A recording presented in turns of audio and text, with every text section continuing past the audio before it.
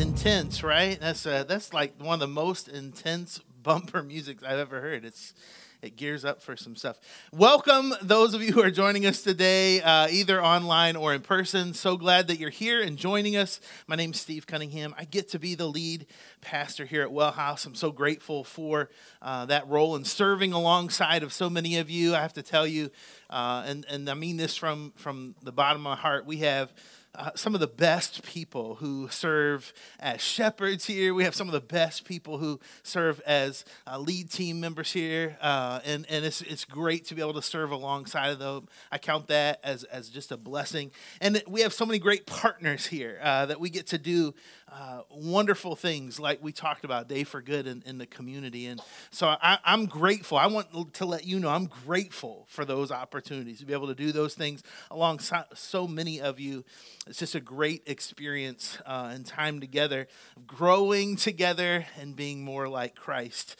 How many of you, on the count, we'll do this. On the count of three, I want you to shout out your favorite restaurant, okay? On the count of three, shout out your favorite restaurant. I won't shout mine because your ears will blow off, but I have one in my head. So on the count of three, ready? Shout it out. 1, 2, 3. And somebody say Taco Bell. I swear, that was my own child. Lead a child in the way they should go. Have you ever invited somebody to your favorite restaurant? You're like, hey, you have got to check this place out. Have you ever invited somebody to your favorite, to eat with you at your favorite restaurant, right? Because you were so pumped about it. And I want to let you know, you can do that with your church too. You could do that with your church too. And so some of y'all are like, oh, I fell right into that one. You did. You went right along with me. I'm just letting you know, listen, we are excited, not about what we do, but what God does through us. And if you are a part of that mission here at Well House, we would love for you to invite somebody else to join you in that, because we believe that God's doing incredible, mighty things. And if it's incredible and mighty to you, then invite a friend and have them join with you. Let me ask you another question. This one might be equally as strange or maybe stranger, but has anybody ever told you that your breath stinks? They have. All right, good. That's good. And it may have, and some of you are like, no, never. And it might look like this. It might look like, hey, would you like a mint? All right. They were being kind when they were offering, like, hey, would you like a piece of gum? And that's because sometimes, every once in a while, you might be able to smell like, man, I ate some really strong garlic, and that's kind of rough, and so now everybody has to eat garlic, so nobody can tell who the culprit was or whatever. But most of the time, you don't know when your own breath stinks. Did you know that?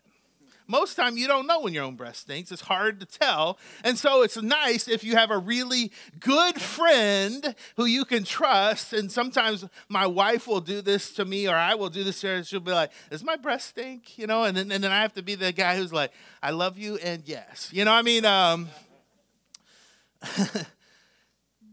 Today, we're going to be talking about a topic that's kind of along those lines. I'm not talking about oral hygiene or anything like that, but we're talking about an idea that as we kind of close out this series together, this series At War, where we're talking about the war of idolatry, that we don't oftentimes know that we're in a daily battle for our heart and our mind.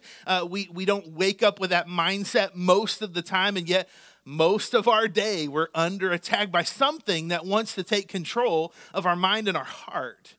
And today's topic is probably one that is the most prevalent for the majority of us in the room today, or those of us who are listening online today. And I'll be tempted. Today you might be like bumping your partner or bumping the person next to you or texting, somebody like, I hope you're listening to today's message, right? You're going to send this out to a coworker or a boss, because today's message is the idol of being right. Today's message is on the idol of being right. I have and most of the time, we think we are right. And it's hard to tell when we're not. And somebody might come along and say, have you really thought about, and you're like, no, it's kind of like bad breath. Like, no, that doesn't affect me. I promise that I'm good, right? Sometimes, I believe it or not, you are wrong. And I know that's a hard pill to swallow. One of my good friends and a mentor of mine, Randy Harris, several years ago, talked to me about this idea of being right. And he said this, and it stuck with me because, man, there's so much truth to it. He said this: do you know what it's like to feel wrong? Do you know what it's like to feel wrong? It feels right. Because every time you discover that you're wrong, you're right again. So we continually live in this state where we think that we're right, and then as soon as we discover, oh, no, I was mistaken, now I'm right again. So I never live in a state of feeling like I'm wrong. I always live in a state of feeling like I'm right. And there's truth to that. Now, none of us in this room would ever say, I'm 100% right all the time. But most of the things that we do show that we actually do live that way. And here's the truth, that when being right is an idol, you'll be blind to the times when you're wrong. When you live life with an idol of being right, man, I want to be right. I value being right. I can't stand it when somebody proves me wrong. Then we're just going to be blind to the fact of the times when we're wrong. And the problem with this is, if I were to ask you today, are you wrong in any given circumstance? Have you been wrong this week? Sometimes it takes a little while. It takes hindsight for us to see, oh, yeah, I made a big mistake there. And we can often admit mistakes way, way back in the past. But man, is it hard to admit in the present, isn't it? It's hard to admit in the present. If you have your Bible, go ahead and open up to the Gospel of Luke, chapter 18.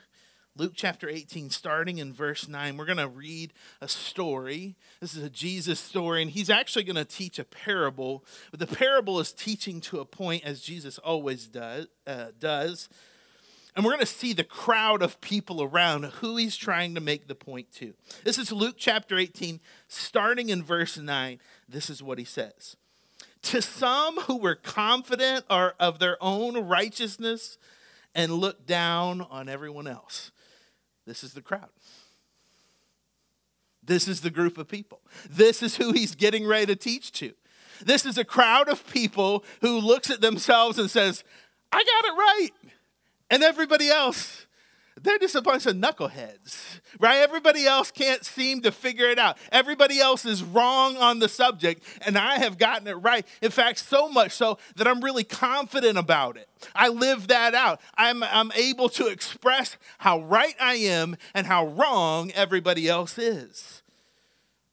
So to this group of people, Jesus teaches a parable. But it's worth mentioning before we move on that there's a danger in the idol of being right. There's a danger in the idol of being right. And that's this: when being right is an idol, you'll be tempted to choose pride over people. You'll be tempted to choose pride over people. Now, you don't have to raise your hand. You can secretly nod or wink at me or whatever it is, if it identifies with you. Just don't wink at me after, because that's real weird. But right now is okay. But have you ever known you were wrong and somebody caught you and they exposed your wrongness, but you had to hold up as though you were right, even though you knew flat out you were not right? Have you ever been there before? Some of you are shaking your head. Some of you are winking or may have something in your eye. Some of you are like, no, never. You were wrong. Okay, you just weren't aware of it. Man, there have been times in my life, seriously, this is so weird. There have been times in my life where I knew I was wrong, and I chose pride over somebody else because I didn't want to admit that I was wrong. I was hanging on to it as though if hanging on to it would eventually make it right, or I would save some kind of face. But the truth of the matter is, it never happens that way, does it? You go down the road far enough that you lose credibility with people. And that's what happens when we choose the idol of right. And this is what happens as we set up the scene here, is that there's a group of people who think they're right. And because they think they're right perpetually, they look down on everybody else. And when you begin to elevate yourself around everybody else, it's really easy to begin to choose pride over people. This is the danger of the idol of being right. And so Jesus teaches a parable. The parable is not a true story, but it's something that runs up along a truth so we can better help understand it. And this is what he says. There were two men that went up to the temple to pray. One, a Pharisee, and the other, a tax collector. Now, the Pharisees kind of have this long-standing tradition at the time when Jesus is telling this story. What happened in the history of Israel, the history of God's people, is, of course, in Genesis chapter 12, God establishes this relationship with Abram, then changing his name to Abraham. And he says, listen, Abram, I'm going to make your name great. I'm going to bless all kinds of people everywhere because of you and through you. Even though you don't have any descendants right now, you're going to have so many descendants, you won't even be able to count them all. And so God begins to bless Abraham and bless the people through Abraham. And even though they spend time in Egypt in slavery, God continues to bless them. Their numbers grow. And eventually they come into the promised land. But if you know anything about the nation of Israel, then you know that they have a really hard time following God. For a while, they do it really, really well. And then eventually they slip up and they start doing things that they feel is right to them. And God has to get their attention. And he gets their attention through multiple different ways, none of which any of us would ever want. Eventually, what happens is they build a temple, and the temple gets demolished, right? And they all go into exile, and they're trying to learn their lessons, so they get to go back and go back to their homeland again, their promised land again, and they rebuild a second temple. And it's in that time where they've been in and out of exile, and they've watched people that they know and love die and perish, and God has tried to get their attention multiple times in ways that we wouldn't want. Where this group called the Pharisees begins to emerge. And the word Pharisee in Hebrew really means selected one, or one that's kind of separate than everybody else. And the understanding or the idea of the Pharisees is that they were trying to help people say, listen, if we just kind of do what God says, then maybe we don't have to, go through all the trials that we've gone through before. Maybe we don't have to be exiles again. Maybe we don't have to be slaves again. Maybe portions of us don't have to die again. If we would just follow the rules, if we would just get it right. And so the Pharisees emphasized a few things. The first one is that they emphasized oral tradition, which they argued equaled the written tradition of the Torah. They say, listen, the things that were passed down are good and helpful things. I realize that there's some stuff written down, but there's some other stuff that we just kind of know and understand in life. Those should be valuable too. So let's live life congruent with those things. The second thing is that they extended Jewish practices or Jewish religion outside of the temple. So imagine this. I know this is going to be super hard for you to believe right now, but there might be people who come to church and act one way, and then they leave church and they might act a different way. I know it's hard to believe. My children might be a few of these folks. I might be one too sometimes. Where they would show up to temple and they would participate in the practices of a Jewish theology. And then they would leave and act like it wasn't important anymore. And the Pharisees said, no. God kind of wants you to live congruent. It's important to him. So what you do in the temple should be what you do throughout the rest of the week. This is important for us to live a lifestyle devoted to Christ. Another thing that they did was they instilled a greater piety of of everyone. So they're basically calling people to a holier lifestyle. They're calling people to a more religious, a more spiritual lifestyle. And they're saying, listen, God doesn't want just the basic that you give him. He wants you to be holy, like he's holy. And so they're calling people to a higher standard. And then they begin promoting belief in the afterlife, that what is happening here on earth is not the end all be all, but that there's something after this life, and that it's important for us to live into that. Now, let me ask you something. Are any of those ideas bad? Would you disagree with any of them fundamentally on the kind of the baseline, right? So their ideas were good. Their ideas were good, but here's what happens in the story of the Pharisee and the tax collector. The Pharisee stood by himself and he prayed, God, I thank you that I'm not like other people, robbers, evildoers, adulterers, or even like that tax collector. I fast twice a week. I give a tenth of all I get. That's his prayer. Anybody see anything wrong with that? Right? It seems like all of a sudden his prayer shifted to everybody else, didn't it? He was eager to point out the flaws of everybody else. I don't know about you, but I don't have to stretch too far to see that kind of in play in our everyday society. Do you see that anywhere? Where we're super eager to point out the flaws of everybody else because we must be getting it right.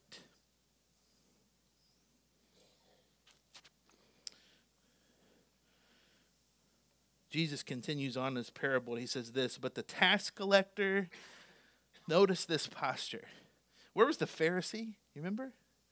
Look at it. It's right there in front of you. Where was he at? Where was he standing? In the temple. Notice this. The tax collector, it says he stood at a distance. It's like he's saying, you know what? I don't even know if I'm worthy to approach God. And he says he wouldn't even look up into heaven. But he beat his breast and he says, God, have mercy on me, a sinner. This prayer has been around for a long time and actually has been used by many different groups of people as this centering prayer. And what's happened is people have repeated this prayer over and over again. You might have heard it. It goes like this, Lord Jesus Christ, have mercy on me, a sinner. And people have used that in what's called reverse depletion, where they would pray it over and over again, but as they would kind of pray it, they would leave off the last word, and then they would allow God to speak into that. So it's Lord Jesus Christ, have mercy. And they leave off the rest, and they realize, man, God has had mercy on me, so who's he calling me to have mercy on now? Or Lord Jesus Christ, have. And then the blank is, man, what do I need to give to God that I'm holding on to so hard, so much, that he just needs to have it? And so we've used this prayer for many different people throughout a long, long time have used this prayer as a centering prayer to help us understand our relationship with God. And this is exactly what this guy is doing. He's saying there's a relationship here that I recognize is not right, and it's not the fault of God, it's my fault. I'm the one in the wrong. I'm not looking at anybody else. I'm not saying, man, that guy's doing it wrong, or that person over there has not got it straight. What he's doing is he's saying, listen, I recognize there's a holy God, and I'm fooling myself if I think I've got this all figured out. See, you don't base your rightness on a comparison with anybody else but God. This is what happens when we rest on the idol of being right, is that we tend to compare ourselves to somebody else in the room. And it's always easier to find somebody else who's a bigger knucklehead than you, isn't it? And we can point them out and say, man, at least I don't do X, Y, or Z. In fact, a lot of times what we'll do, listen, I'm not trying to call you out, but a lot of times what we do is we will surround ourselves with a group of people who think and feel like us, so it will help us justify the areas of our life that we know aren't right. We'll get a group of people around us and we'll say, now listen, I know that I do this, but it's not really that bad. I mean, I should be justified in that. And they'll say, oh yeah, of course. Of course you should feel that way. Of course you should act that way. Of course it's okay to treat that person that way. After all they've done to you, after all they said to you, after all the way they treated you, of course it's okay to do those things. I know how you grew up. I know how you were treated. I know what you went through. Of course it's all right. And the danger is that if we act like the Pharisees, we're going to point the finger at everybody else and say, listen, they're the ones that get it wrong. And here I am. I must be all right. And as Jesus teaches us this parable, what he wants us to understand it's not a comparison. Our rightness isn't a comparison with everybody else. When we get it the most right is when we say, listen, God, man, I am so not worthy. But you love me anyway. So help me be more like you. The most right you'll ever be is when you acknowledge the holiness of God and your dependence upon him.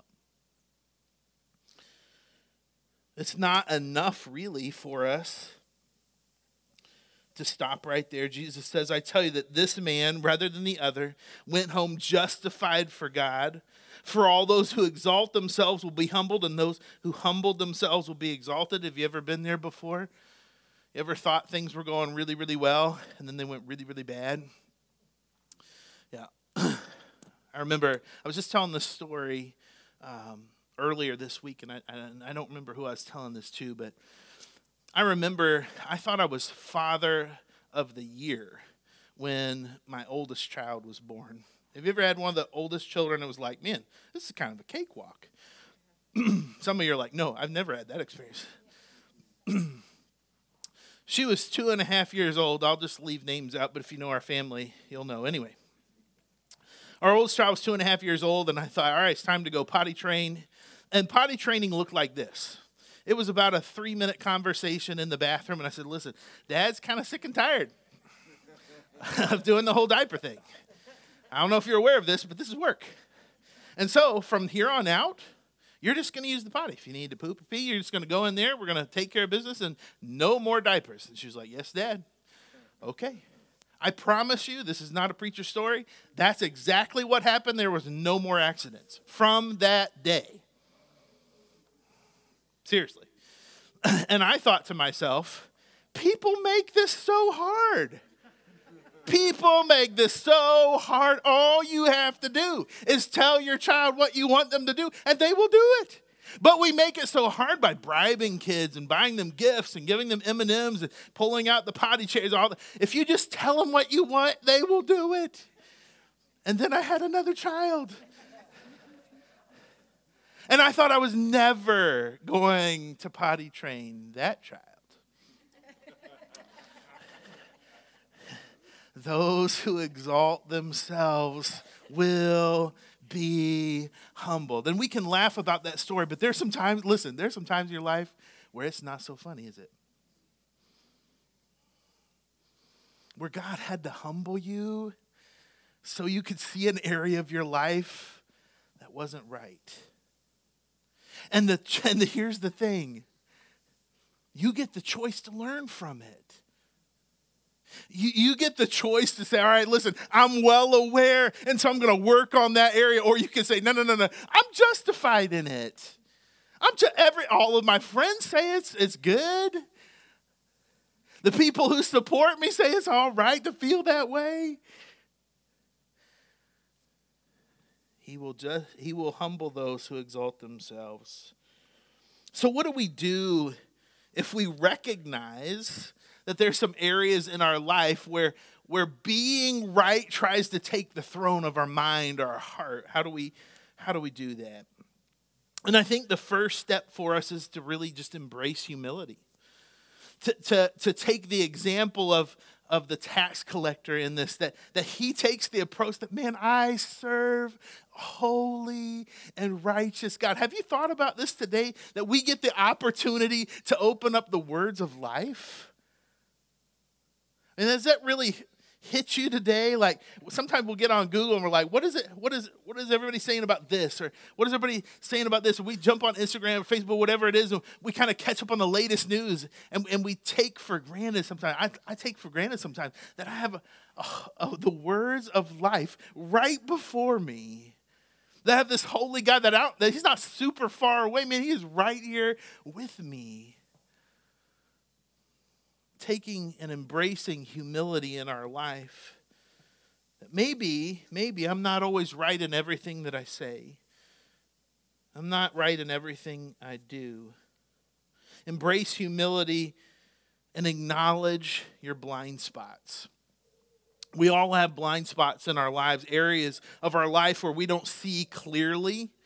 And those can come in various forms. And some of those things are shaped by our past experiences. Some of those are just shaped by our personality.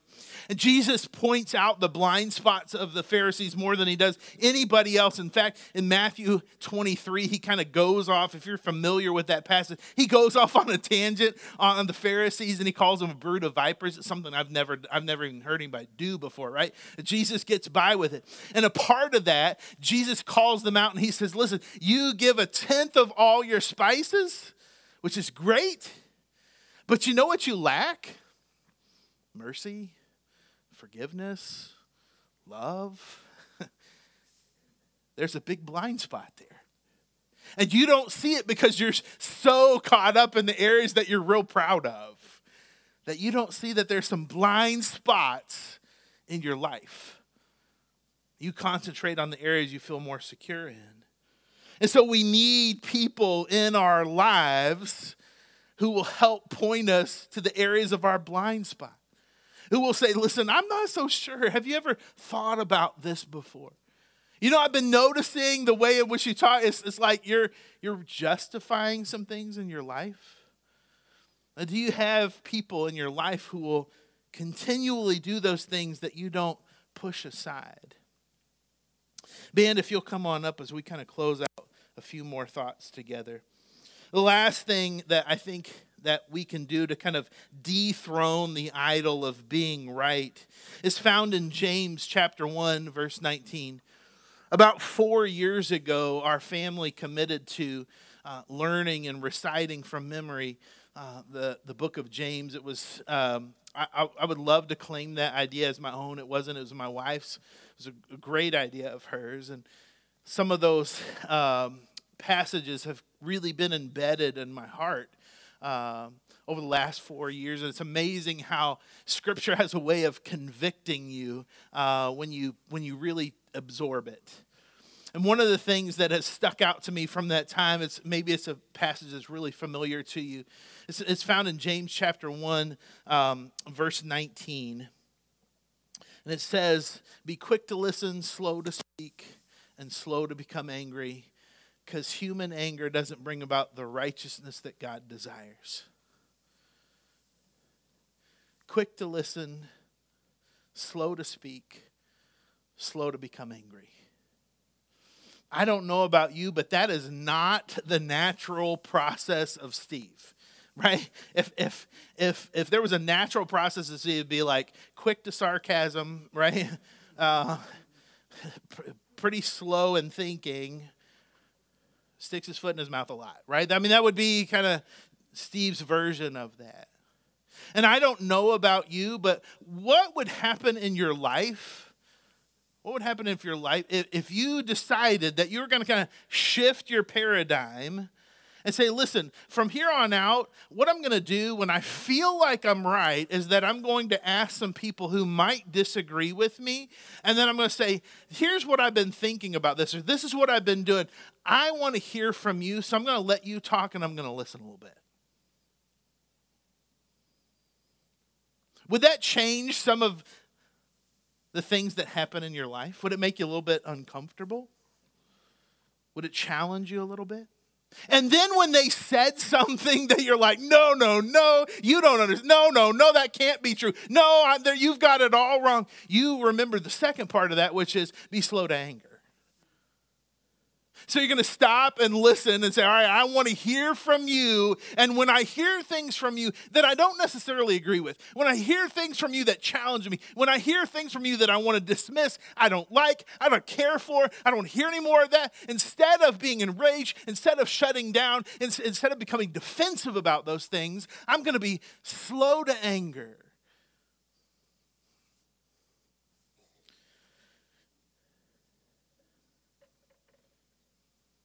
How would it change your life? See, I've learned in my life that the quest for being right has caused me to die on a bunch of hills that didn't really matter. And it severed relationships that were valuable, that didn't need to be severed.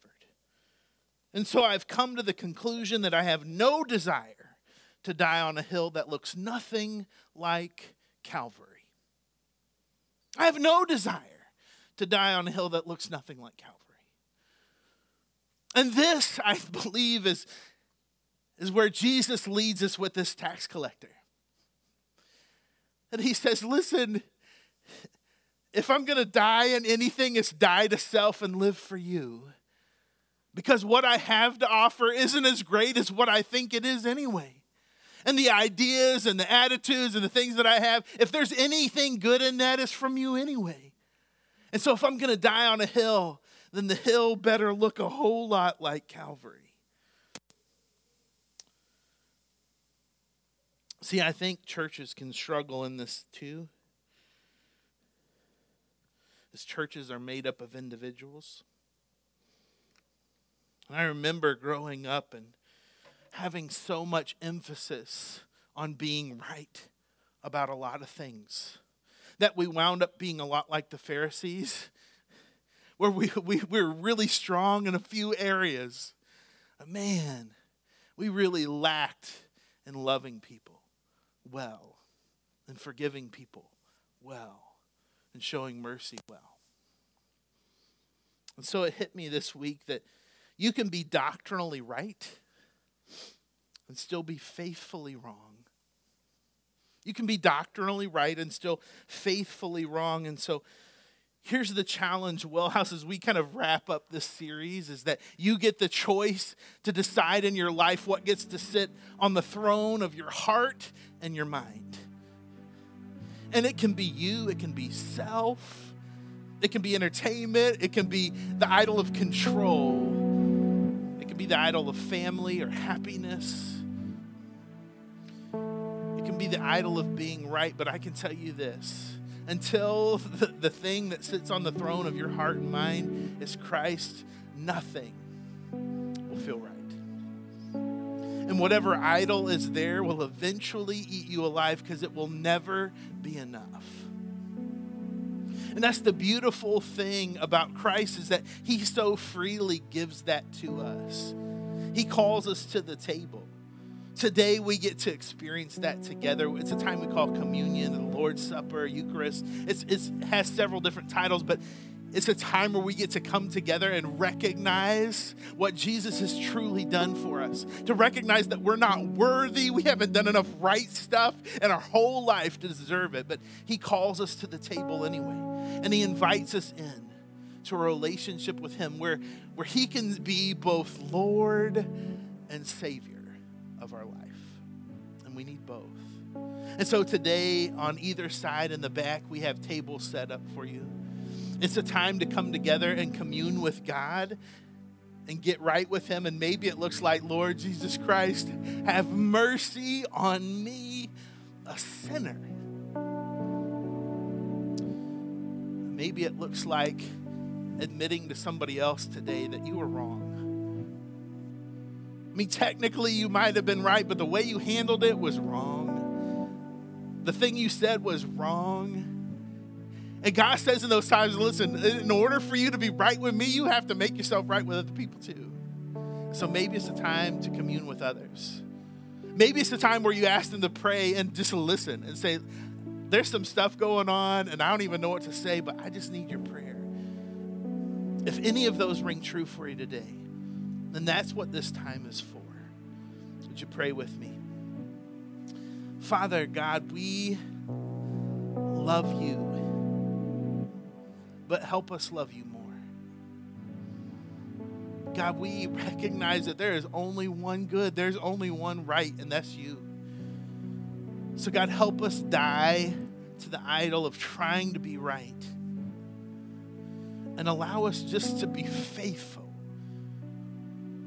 in a long obedience to you. God, help us to be people who are humble, who are quick to listen and slow to speak and slow to become angry. God, help us to be people who every day wake up understanding that we're at war, something that's wanting to attack our mind and our heart, and that we're intentional about putting you first in everything we do.